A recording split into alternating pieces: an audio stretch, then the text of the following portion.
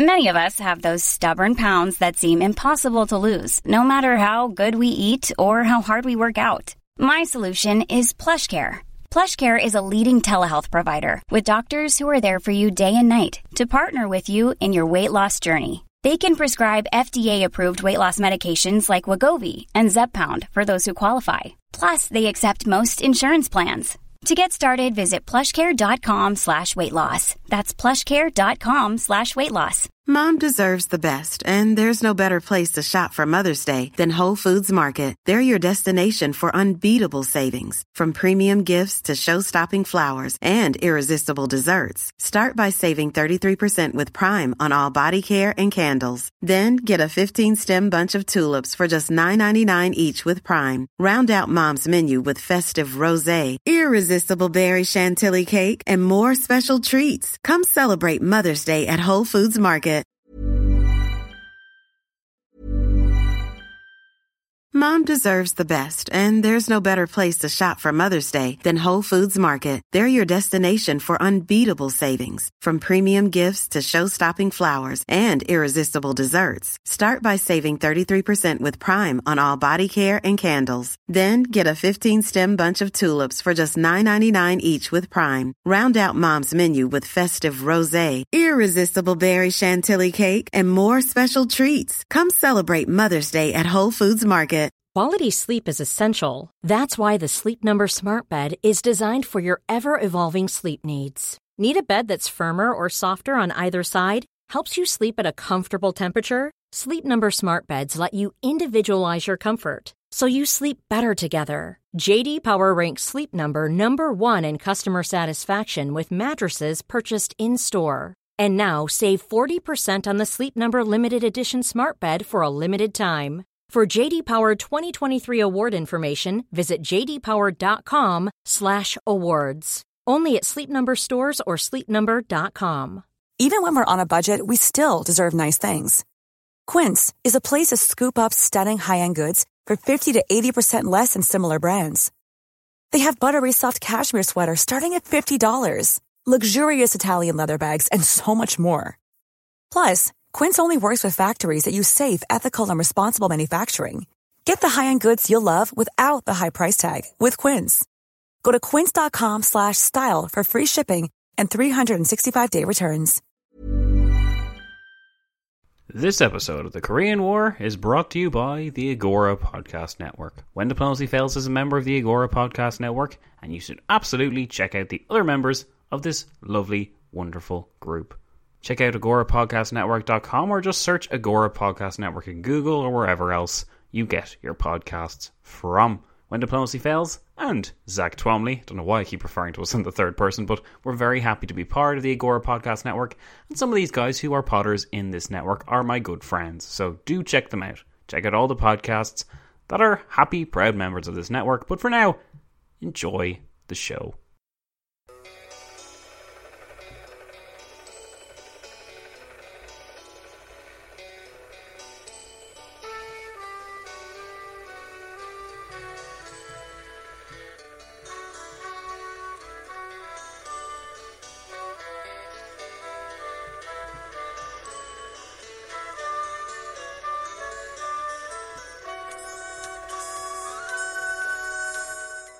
Hello and welcome, history friends, patrons all, to the Korean War, episode 24.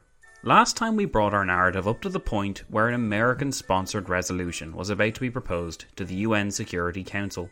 The date was the 27th of June 1950 in the afternoon in the UN headquarters in New York, and 10 out of the 11 nations of the Security Council were assembled to await the message that the United States' delegate was about to present. If this was passed, then the Korean policy envisioned by the Truman administration in the spring would be able to proceed, but if not, or if the Soviets actually turned up and made use of their veto, then the plan would be ruined. In this episode we'll open from the point of that decision in the United Nations, but we'll also use this episode to establish the base for the subsequent resolutions adopted by the UN Security Council. If that sounds confusing, don't worry, it's not. This episode just will give you a good grounding in what's to come and everything to do with the UN. So if you're looking forward to finding out more about that institution and how it operated at this stage of its early life, then look no further. You should enjoy this, guys. By the end of this episode, you will have a good grasp of not just what the UN did through resolutions and through decisions made in its General Assembly debates, but you'll also have a good grasp of how its member states differed in several respects from the power that was now the leading member, the United States. It's a story of high hopes, high diplomacy, and high stakes, so I hope you're ready. I will now take you to the United Nations Security Council in New York in the afternoon of the 27th of June, 1950.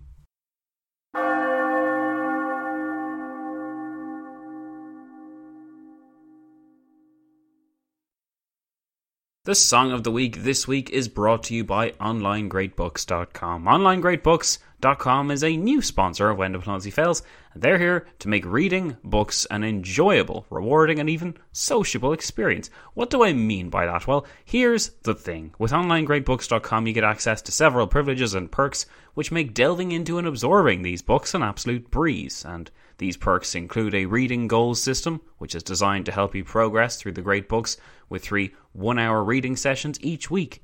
Most interestingly of all, though, each month you and others who have enrolled will meet in a 2-hour video conference to discuss your text with a small community of readers in a Socratic seminar led by a trained Socratic host. Of course, for this to happen, you need to get your hands on these books, and every month Online Great Books ships a carefully selected edition of one of these books directly to your home. Which books, you may be wondering? Well, everything from authors by Nietzsche, Homer, Cicero, Spinoza, and more. You'll start with Homer and you'll progress through works by Plato, Aristotle, Shakespeare, etc., all the way up to the moderns. To summarise then, with OnlineGreatBooks.com, you have the chance to avail not just of a revolving door of incredible works, but also to nerd out about them with others, which, that's pretty fun, and to ensure that you always have a supportive community behind you, checking up on your progress and making sure you're not falling behind.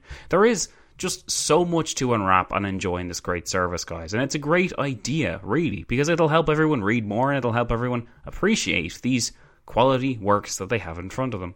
If any of this sounds interesting to you, then please go and check it out. Click on the link in the description of our episode here, or visit OnlineGreatBooks.com and use the code DIP, that's just the word DIP by the way, to get 25% off your first 3 months. To access great works, join a vibrant community, save yourself some money, and support the show. Make sure you head on over to OnlineGreatBooks.com and use the code DIP. That again is DIP. Thanks. And the Song of the Week this week is Bring Back My Blushing Rose by John Steele. It was released in 1921. Enjoy it, guys, and we'll be back with episode 24 of the Korean War. How about that? That rhymes.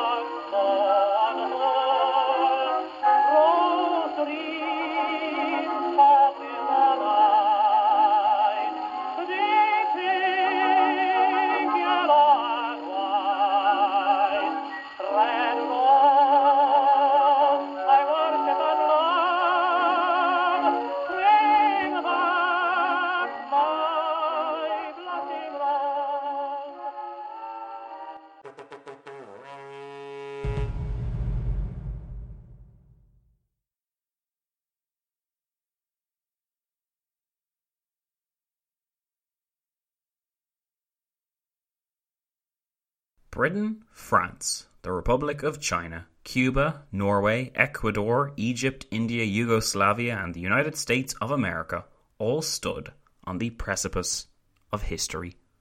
Gathered together in a large room with its distinctive semicircle table were 4 of the 5 permanent members of the Security Council, since the Soviets were still absent, and 6 temporary members.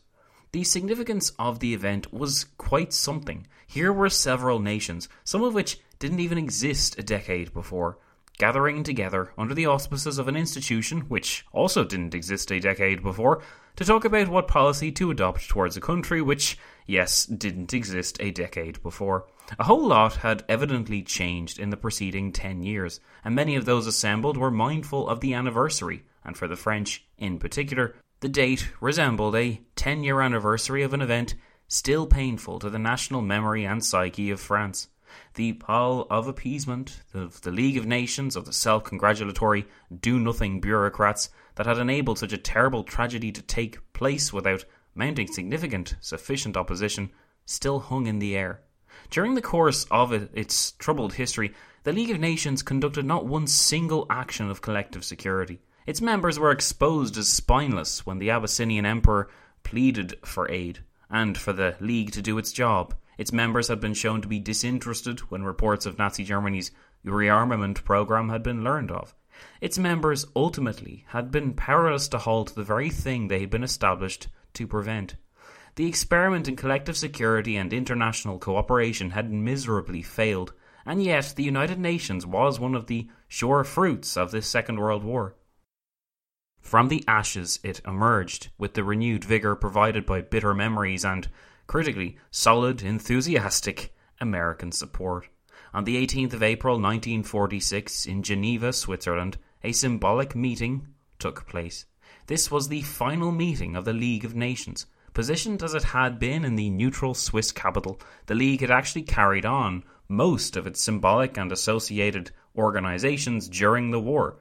During the Tehran Conference in 1943, it was decided that the League would be replaced by a new, similar institution, which, this time, the United States and Soviets would play active roles in. It was Robert Cecil, a British politician and diplomat, who had been one of the most vocal supporters of the League and its principles when it had first been founded over a quarter of a century before, and it was Cecil who delivered the final powerful speech in the League's hall.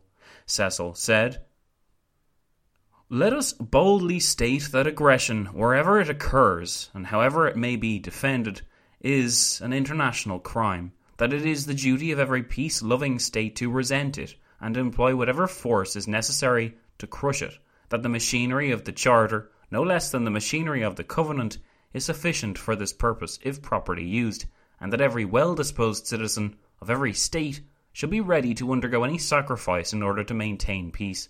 I venture to impress upon my hearers that the great work of peace is resting not only on the narrow interests of our own nations, but even more on those great principles of right and wrong which nations, like individuals, depend.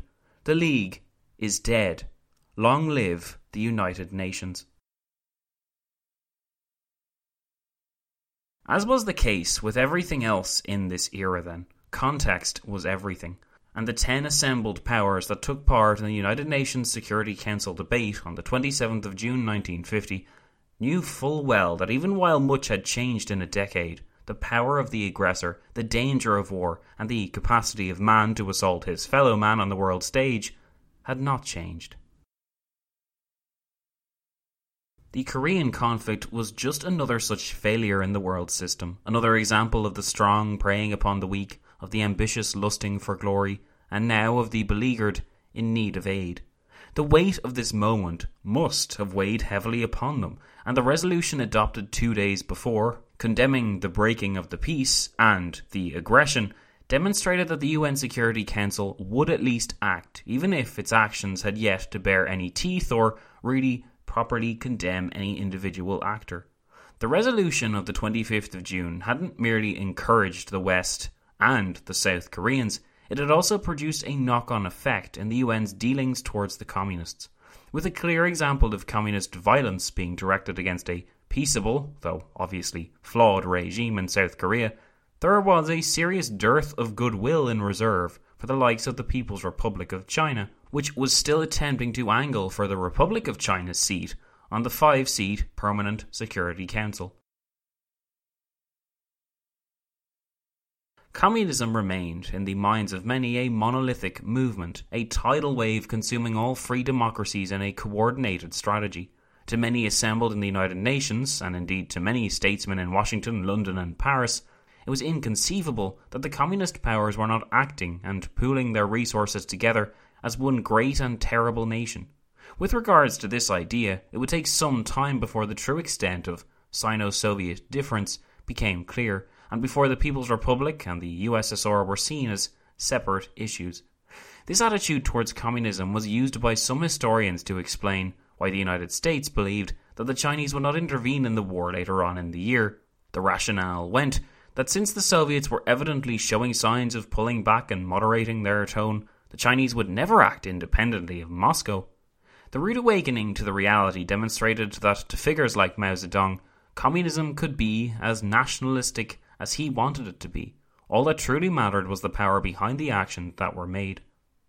The resolution on the 27th of June was American-sponsored and was designed to elicit a commitment from those present, even while a contribution of soldiers was not promised from each member state.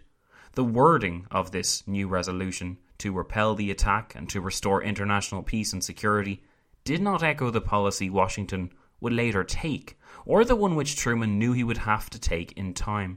For the moment, though, the impermeability of the fog of war obscured what the North Korean People's Army had planned. Would they surge down the peninsula, or would they hold on to Seoul and walk away with the money, as it were? The Truman administration couldn't be sure, but they could be sure that an armed intervention, or a declaration to the effect that they intended on doing so, would alienate portions of the United Nations and likely prevent the kind of united front that the Americans needed. Of course, since such an event is over 65 years old and we know what took place after, the US resolution was destined to pass by a vote of 7-1. Yugoslavia voted against the resolution, while Egypt and India abstained. The resolution thus passed. The Truman administration had set their foundations in place, since the resolution had called for members of the United Nations to render every assistance to the Republic of Korea as may be necessary to repel the armed attack and to restore international peace and security in the area. Passing such a resolution suited Truman under the circumstances, but trouble was on the horizon. Having used George Kennan to persuade America's allies in the hours before the vote that all the United States wanted was to restore peace, with no mention of any large-scale operations in Korea that would push beyond the 38th parallel, Truman knew that fairly soon the United States would have to go back on this commitment. It would be then that the American ambassador to the United Nations would argue that the only true way to restore international peace and security in the area, as the resolution had described, was to invade North Korea proper and remove the threat which Kim Il-sung posed to the peace. Almost as soon as the circumstances of the war and of the North Korean push past the River Han in particular was discovered, the next phase of the American policy towards Korea was developed. In future episodes, we shall see that as early as mid-July, Truman and Dean Acheson were already working for a way to get around the wording of the resolution that they had adopted, with the aim of creating an internationally supplied military force. As the story of Korea tells us, the administration were successful in this regard, but it remains to ask that important question about the American proposals to the United Nations, which are largely glossed over in the traditional telling of the Korean story. If Washington had its plan, and if Truman appreciated what America needed for the desired military circumstances to take place, then why did the United States act alongside the United Nations Security Council at all? Why didn't she simply act, as she had done by moving the 7th Fleet to anchor at Taiwan, unilaterally in Asia? The historical consensus states that the United Nations granted the US additional legitimacy, as well as the moral high ground, and this is certainly true, judging by the way in which the war is viewed today. To fully answer this question, though, we must remember first and foremost the history of the divided Korean peninsula at this point, and, critically, the presence of several UN personnel in the Republic of Korea. We'll recall that the United Nations Commission on Korea had been working since December 1948 to facilitate the withdrawal of soldiers from the Soviet and American spheres and to build a cooperation process that would make unification under democratic auspices easier. Of course, neither the Soviets nor Kim Il-sung wanted to see unification in the terms that the UN was selling, and they refused to permit the entry of the UN personnel into the northern portion of the peninsula. Thus rebuffed, the UN Commission on Korea focused instead on making the South a better place to be, and in reinforcing the security of Rhee's regime. In 1949, the UN Commission on Korea was given additional responsibilities to guard against the threats to the south posed by the north along the 38th parallel. This border had been far more volatile than was perhaps expected, and a permanent contingent of UN personnel was actually stationed along the 38th even at this stage. Indeed, shortly before the actual invasion by the north, the UN quietly expanded its observation teams along this border, enabling the UN to receive reports of the situation on the ground and not to rely on the United States for such intel. To jump ahead with the narrative somewhat, in October 1950, the United Nations would establish the UN Commission for the Unification and Rehabilitation of Korea, or UNKURK as it's sometimes called. The responsibilities of this organisation were to engage in relief and reconstruction programmes in the country as per the guidelines of the UN General Assembly and the recommendations of the Economic and Social Council of the UN. Yes, you're right, the UN has lots of different arms that all want to get involved in Korea. 2 months after this, the United Nations General Assembly established another organ to get the job done because all the other ones just were not enough, and this was called the UN Korean Reconstruction Agency, or UNKRA, to help exclusively with the problem of rebuilding the Korean economy. UNKRA was to be the economic arm of UNKURK, and was supposed to liaise with the so-called Agent General, in other words, the military commander of UN forces, to facilitate the establishment of a unified, independent, and democratic government in Korea. Since everyone was going Korea crazy in the UN by this point, displayed if nothing else by the amount of freaking organisations they were setting up, the General Assembly set up a further 5 organisations to watch over and control the UNKURK. Don't worry, we're not going to actually list them all here, but in addition to the economic, infrastructural and political aid, the UN also established a pattern which it maintains to this day: the provision of aid to the actual civilians caught in the crossfire. The UN Security Council established an emergency programme for civilian relief to be operated through the UN Command in July 1950, and this ended in September 1953 after the Korean War ended. Throughout this period, the United States would contribute over $400 million to this relief programme and $100 million to the UNKRA. Other member states contributed about $50 million each to the 2 programmes, which were aimed at rebuilding the Korean country as much as rehabilitating the Korean people. These were clearly huge sums of money, and the effort is often forgotten amidst the more interesting aspects of the war, but it is at least refreshing to denote that the people of Korea were not glossed over, since the biggest losers from the Korean War were the Korean people themselves, with as many as 3 million people estimated to have been casualties on that small peninsula. The efforts of the UN and the United States make for especially good news. Of course, the cynic would say that this aid was all well and good, but did the aid actually help the Koreans and produce the desired results? Not so, according to the historian Chi Young-pak in his book Korea and the United Nations, wherein the author notes, both programs, adopted at the initiative of the United States, were not successful due to 2 main problems: the lack of agreement on objectives, priorities and methods, and the dominance of military considerations on reconstruction policies. The creation of all these organs and programs is indicative of the extent of the UN's involvement in the Korean War. The UN did its best to cope with an unprecedented situation, and its General Assembly would play an important role in mediating a peace between the 2 different sides.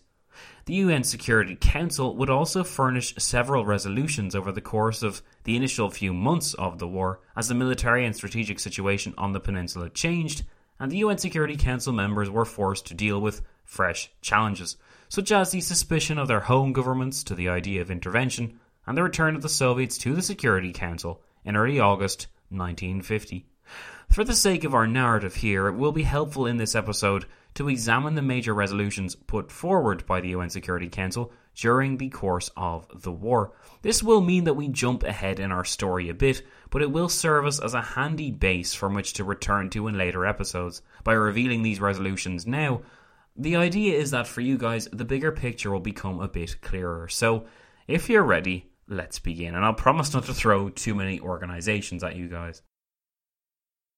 So we saw in the last episode how hesitant the Truman administration was to actually act decisively in Korea so long as the fog of war existed and the North Korean People's Army advance was far from certain.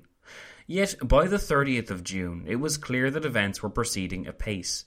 This is something that we'll look at in the next episode, so don't worry, you haven't missed anything yet. But as I said, we're fast forwarding here a little bit to make some points. So, the assault across the Han River by the North had been largely successful by the 30th of June, and it was on the 30th of June, 3 days after the UN resolution calling for the UN to render every assistance to the defence of South Korea, that General MacArthur's legions actually marched. The US 8th Army, conducting its occupation and peacekeeping mission in post-war Japan, was finally shipped across the sea to the beleaguered peninsula to the eager relief of the general. MacArthur was named Supreme Allied Commander, and the 8th Army of American soldiers was now given a badge of legitimacy by adopting a UN banner and claiming that it operated in that institution's name. In his book on the Korean War, historian Robert Barnes made the following astute observation of MacArthur's timely arrival on the 30th of June 1950, saying, "Bolstered by his sense of both destiny and racial superiority, MacArthur was confident that the North Koreans would be easily defeated. But over the following weeks, the UN forces in Korea were overwhelmed and pushed back. The 8th Army's ineffectiveness was the result of post-1945 cuts in the military budget, which had produced an understrength, poorly equipped, trained and officered force. After nearly 5 years of occupation duties in Japan, these American soldiers were also ill-prepared for combat." MacArthur's eagerness, his initial shocking failures, shocking to him at least, and the helter-skelter retreat down the peninsula are issues we'll address in the next episode, so don't worry, we're not going to ignore this period altogether, because it's really, really interesting. But for now, it suffices to say that this US failure formed a critical part of the UN experience. On the 7th of July, the UN Military Command was established, and this was the military arm through which all subsequent UN actions would be conducted. As the month of July progressed, the demonstrated failure of so small a UN contribution made it plain that greater contributions would have to be made if South Korea was to be saved.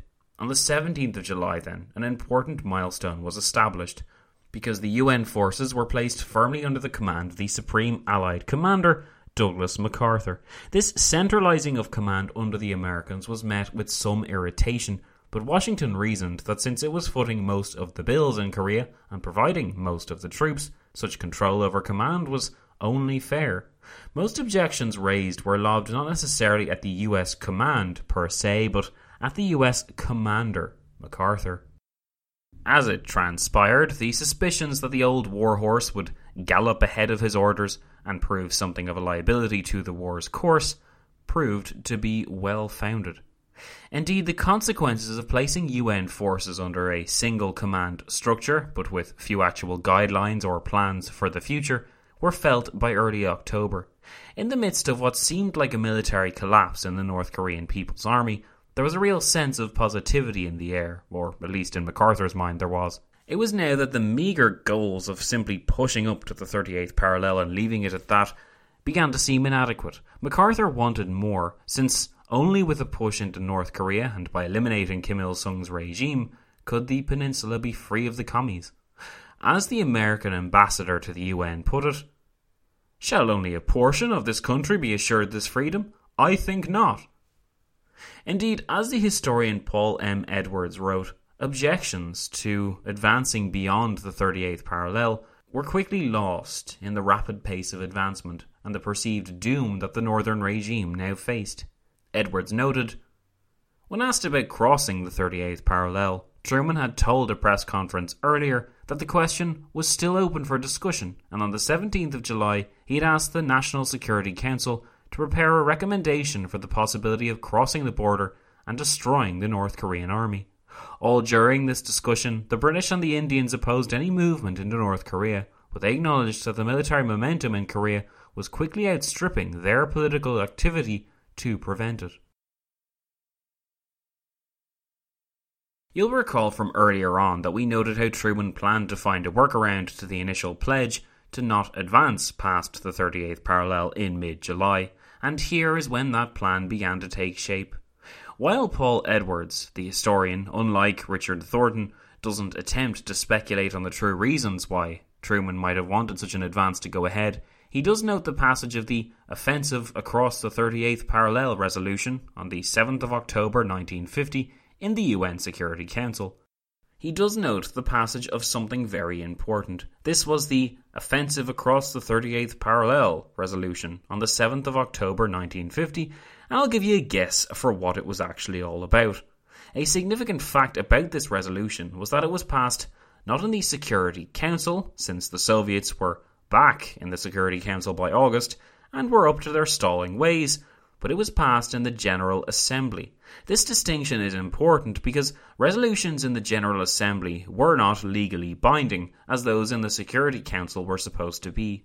Although they thus granted Washington the moral legitimacy, the Soviets could claim that they held no legal basis, to which the US would retort that according to their interpretation of the 27th of June resolution, calling for the defence of the area, the multinational force was well within its rights.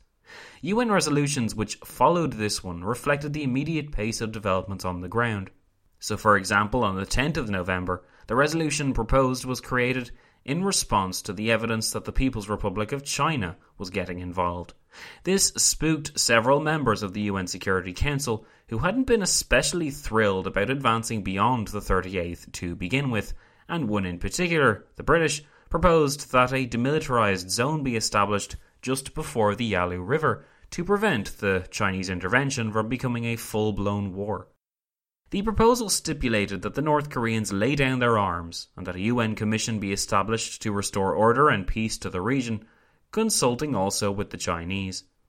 Both the British, French and Italians were in favour of this November 10th proposal, which would pull the UN force back from what appeared to be the precipice of war with China. Revealingly, the Secretary of State Dean Acheson asked for the resolution to be delayed for a few weeks while the situation on the ground could be better assessed. Acheson, if it wasn't obvious yet, was playing the game of Procrastination 101 by November 1950 because he was trying to juggle the objections of America's allies with the unofficial policy of Washington as set down in NSC 68. A UN commission would prevent the escalation of the conflict and would thereby offset the need for great budgetary increases. Acheson and the Truman administration did not want this, since their goal was to escalate the conflict and have the stalemate war that was needed to bring the budgetary increases for America around. That's pretty much been our thesis the whole way along, and by the autumn of 1950 we can see a kind of tension between America and its allies where Korean War aims was concerned. November was a particularly trying month for the Allies, as nerves were at their most frayed with the appearance of the Chinese volunteers. Acheson even felt the need to state, for the record, the following reassuring message. We have no special interests that we want to achieve. We don't want to dominate anyone. We don't want territory. We don't want any of the things for which empires have in the past fought. We want only a world in which we can be free and in which everyone else can be free. It's nice to hear Acheson's voice, isn't it? So yes, that's what he actually sounds like. But in any case, predictably enough, General MacArthur was peeved at the very notion of treating with the Chinese, and he balked at the back-channel approach taken by London when the British attempted to deal with Mao through an alternative route, but received no response. Douglas MacArthur was well placed, as always, to make a judgment about someone else's moral fibre, and he evoked the incendiary image of appeasement once more, saying that giving China a strip of North Korea was akin to giving the Nazis that Sudetenland, adding that, "Indeed, to yield to so immoral a proposition would bankrupt our leadership and influence in Asia and render untenable our position both politically and militarily." This, of course, was MacArthur's way of saying that he would not stop advancing up to the Yalu River, no matter what the consequences. The offensive would not be stopped. But by the 13th of November, the United States was proposing its own resolution, and this time it was the other Allied nations' turn to veto it. President Truman, Acheson, the Joint Chiefs of Staff, and several other figures in Washington latched onto the idea of bombing targets on the Manchurian side of the Yalu River, in other words, of taking the fight to the Chinese, and bursting through the veil of the volunteer force, because volunteer force wasn't really like telling the truth.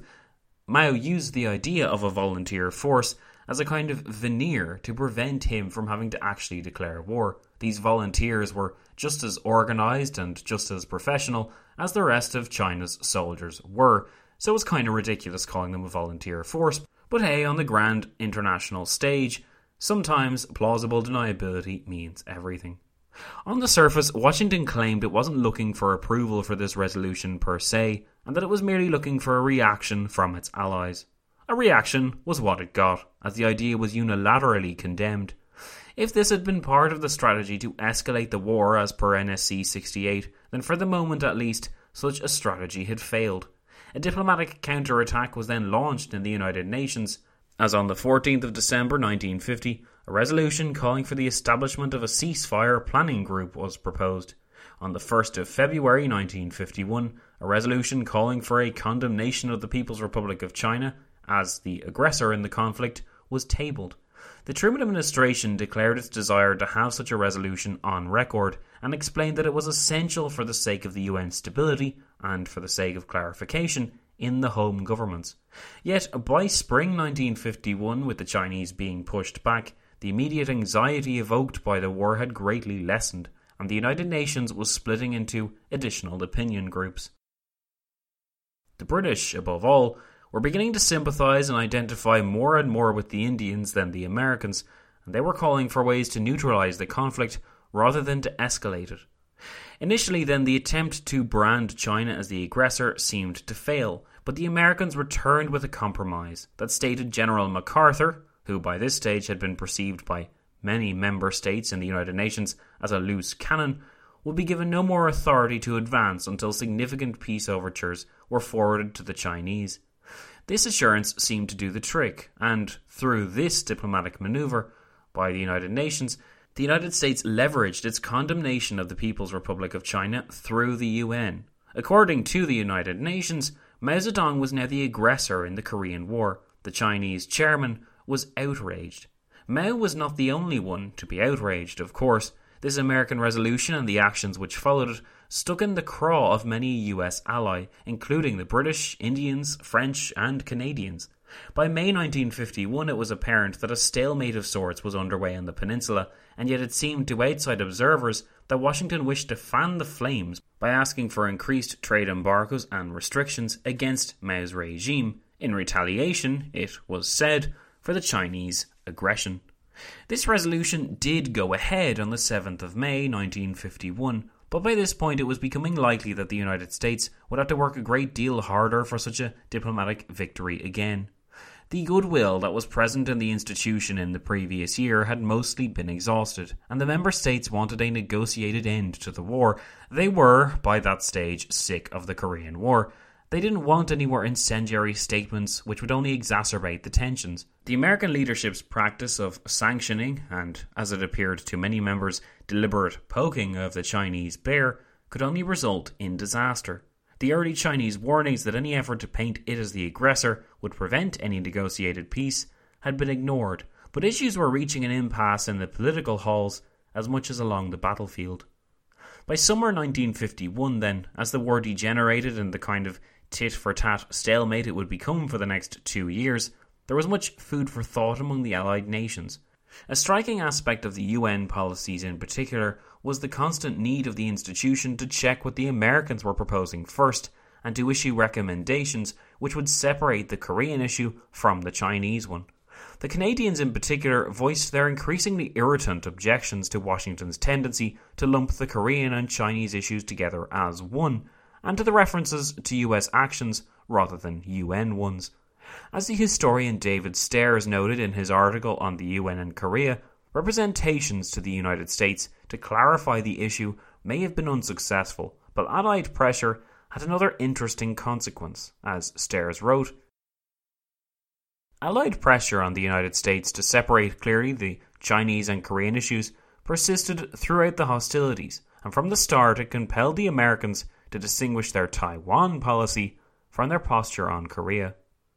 What Taiwan policy, you may reasonably ask, worrying that I'm going to bombard you with yet more information, since all the United States had done by late June 1950 was move their 7th Fleet to anchor on the coast of Taiwan. What was so bad about that? Well, from the beginning, you see, Washington had pursued a policy on Taiwan that was evidently independent of the United Nations, even if they didn't always seek to clarify this fact, and the United Nations didn't want to be associated with the Taiwan issue, since it was recognised as such a sore subject for the People's Republic of China.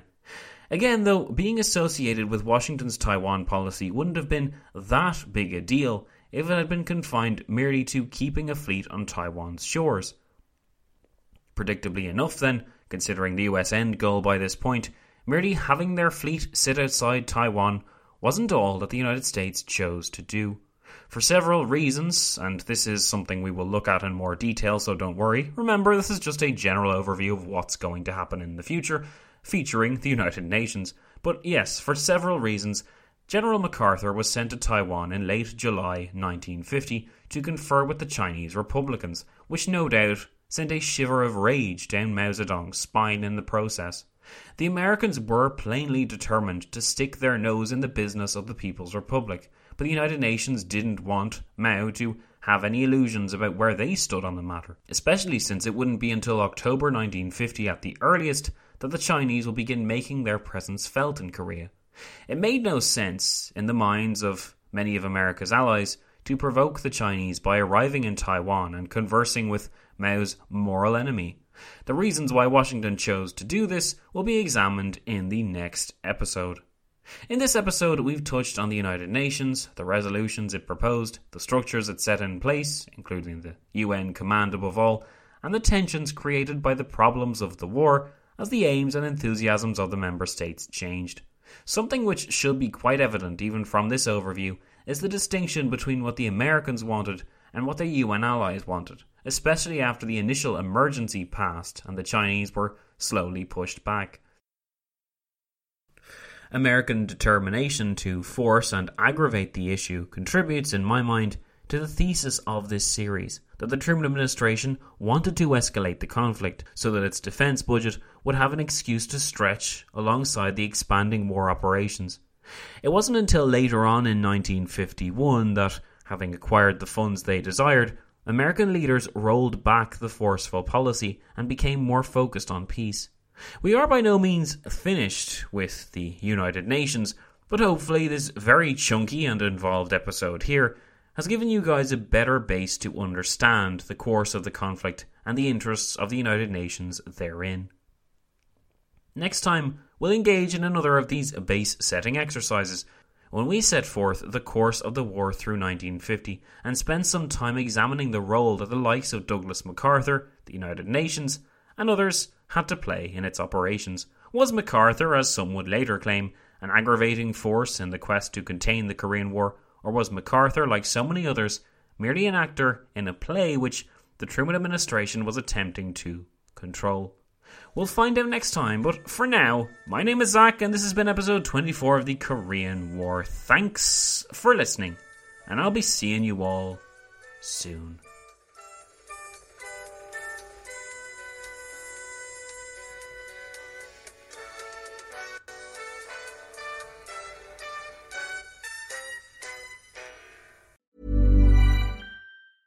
Mom deserves the best, and there's no better place to shop for Mother's Day than Whole Foods Market. They're your destination for unbeatable savings, from premium gifts to show-stopping flowers and irresistible desserts. Start by saving 33% with Prime on all body care and candles. Then get a 15-stem bunch of tulips for just $9.99 each with Prime. Round out Mom's menu with festive rosé, irresistible berry chantilly cake, and more special treats. Come celebrate Mother's Day at Whole Foods Market. Hey, it's Paige DeSorbo from Giggly Squad. High quality fashion without the price tag. Say hello to Quince.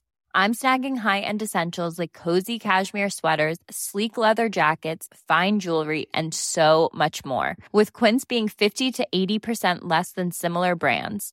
And they partner with factories that prioritize safe, ethical, and responsible manufacturing. I love that. Luxury quality within reach. Go to quince.com/style to get free shipping and 365-day returns on your next order. Quince.com/style.